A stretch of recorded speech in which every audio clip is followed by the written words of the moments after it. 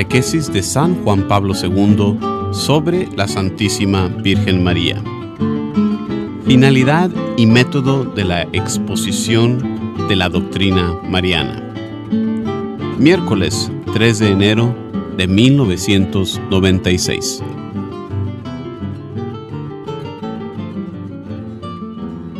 Siguiendo la Constitución dogmática Lumen Gentium, que en el capítulo 8 quiso iluminar cuidadosamente la misión de la bienaventurada Virgen en el misterio del Verbo encarnado y del cuerpo místico, así como los deberes de los redimidos para con la Madre de Dios, quisiera proponer ahora en estas catequesis una síntesis esencial de la fe de la Iglesia sobre María, aunque reafirmo con el concilio que no pretendo exponer una mariología completa ni resolver las cuestiones que todavía los teólogos no han aclarado del todo.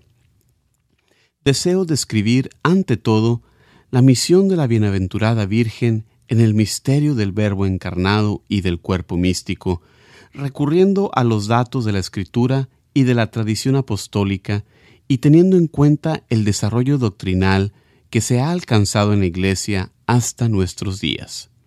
Además, dado que el papel de María en la historia de la salvación está estrechamente unido al misterio de Cristo y de la Iglesia, no perderé de vista estas referencias esenciales que, dando a la doctrina mariana su justo lugar, permiten descubrir su vasta e inagotable riqueza. La investigación sobre el misterio de la Madre del Señor es verdaderamente muy amplia y ha requerido el esfuerzo de numerosos pastores y teólogos en el curso de los siglos. Algunos, queriendo poner de relieve los aspectos centrales de la mariología, la han tratado a veces junto con la cristología o la eclesiología. Pero aún teniendo en cuenta su relación con todos los misterios de la fe, María merece un tratado específico que destaque su persona y su misión en la historia de la salvación a la luz de la Biblia y de la tradición eclesial. Además, siguiendo las indicaciones conciliares, parece útil exponer cuidadosamente los deberes de los redimidos para con la Madre de Dios, Madre de Cristo y Madre de los hombres, especialmente de los creyentes. En efecto, el papel que el designio divino de salvación asigna a María requiere de los cristianos no solo acogida y atención, sino también opciones concretas que traduzcan en la vida las actitudes evangélicas de aquella que precede a la Iglesia en la fe y la santidad. Así, la Madre del Señor está destinada a ejercer una influencia especial en el modo de orar de los fieles. La misma liturgia de la Iglesia reconoce su puesto singular en la devoción y en la vida de todo creyente. Es preciso subrayar que la doctrina y el culto mariano no son frutos del sentimentalismo. El misterio de María es una verdad revelada que se impone a la inteligencia de los creyentes y que a los que en la Iglesia tienen la misión de estudiar y enseñar les exige un método de reflexión doctrinal no menos riguroso que el que se usa en toda la teología. Por lo demás, Jesús mismo había invitado a sus contemporáneos a no dejarse guiar por el entusiasmo al considerar a su madre, reconociendo en María, sobre todo, a la que es bienaventurada, porque oye la palabra de Dios y la cumple.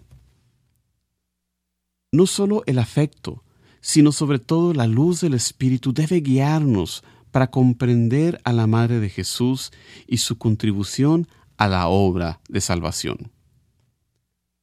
Sobre la moderación y el equilibrio que hay que salvaguardar tanto en la doctrina como en el culto mariano, el concilio exhorta encarecidamente a los teólogos y a los predicadores de la palabra divina a que eviten con todo cuidado toda falsa exageración.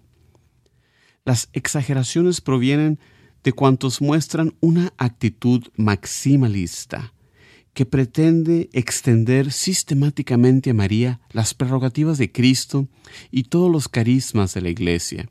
Por el contrario, En la doctrina mariana es necesario mantener siempre la infinita diferencia existente entre la persona humana de María y la persona divina de Jesús.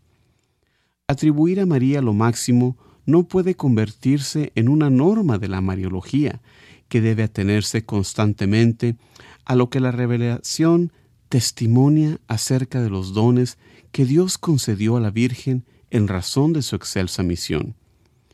Del mismo modo, el concilio exhorta a los teólogos y predicadores a evitar una excesiva estrechez de espíritu, es decir, el peligro de minimalismo, que puede manifestarse en posiciones doctrinales, en interpretaciones exegéticas y en actos de culto que pretenden reducir y hasta quitar importancia a María en la historia de la salvación, así como a su virginidad perpetua y a su santidad. Conviene evitar siempre esas posiciones extremas, en virtud de una fidelidad coherente y sincera a la verdad revelada, tal como se expresa en la Escritura y en la tradición apostólica. El mismo concilio nos brinda un criterio que permite discernir la auténtica doctrina mariana. En la Iglesia, María ocupa el lugar más alto después de Cristo y el más cercano a nosotros. El lugar más alto. Debemos descubrir esta altura conferida a María en el misterio de la salvación. Se trata, sin embargo, de una vocación totalmente referida a Cristo. El lugar más cercano a nosotros. Nuestra vida está profundamente influenciada por el ejemplo y la intercesión de María. Con todo, hemos de preguntarnos acerca de nuestro esfuerzo por estar cerca de ella. Toda la pedagogía de la historia de la salvación nos invita a dirigir nuestra mirada a la Virgen. La ascesis cristiana de todas las épocas invita a pensar en ella como modelo de adhesión perfecta a la voluntad del Señor. María, modelo elegido de santidad, guía los pasos de los creyentes en el camino hacia el paraíso. Mediante su cercanía a las vicisitudes de nuestra historia diaria, María nos sostiene en las pruebas y nos alienta en las dificultades, señalándonos siempre la meta de la salvación eterna. De este modo se manifiesta cada vez más su papel de madre, madre de su Hijo Jesús y madre tierna y vigilante de cada uno de nosotros, a quienes el Redentor, desde la cruz, nos la confió para que la acojamos como hijos en la fe.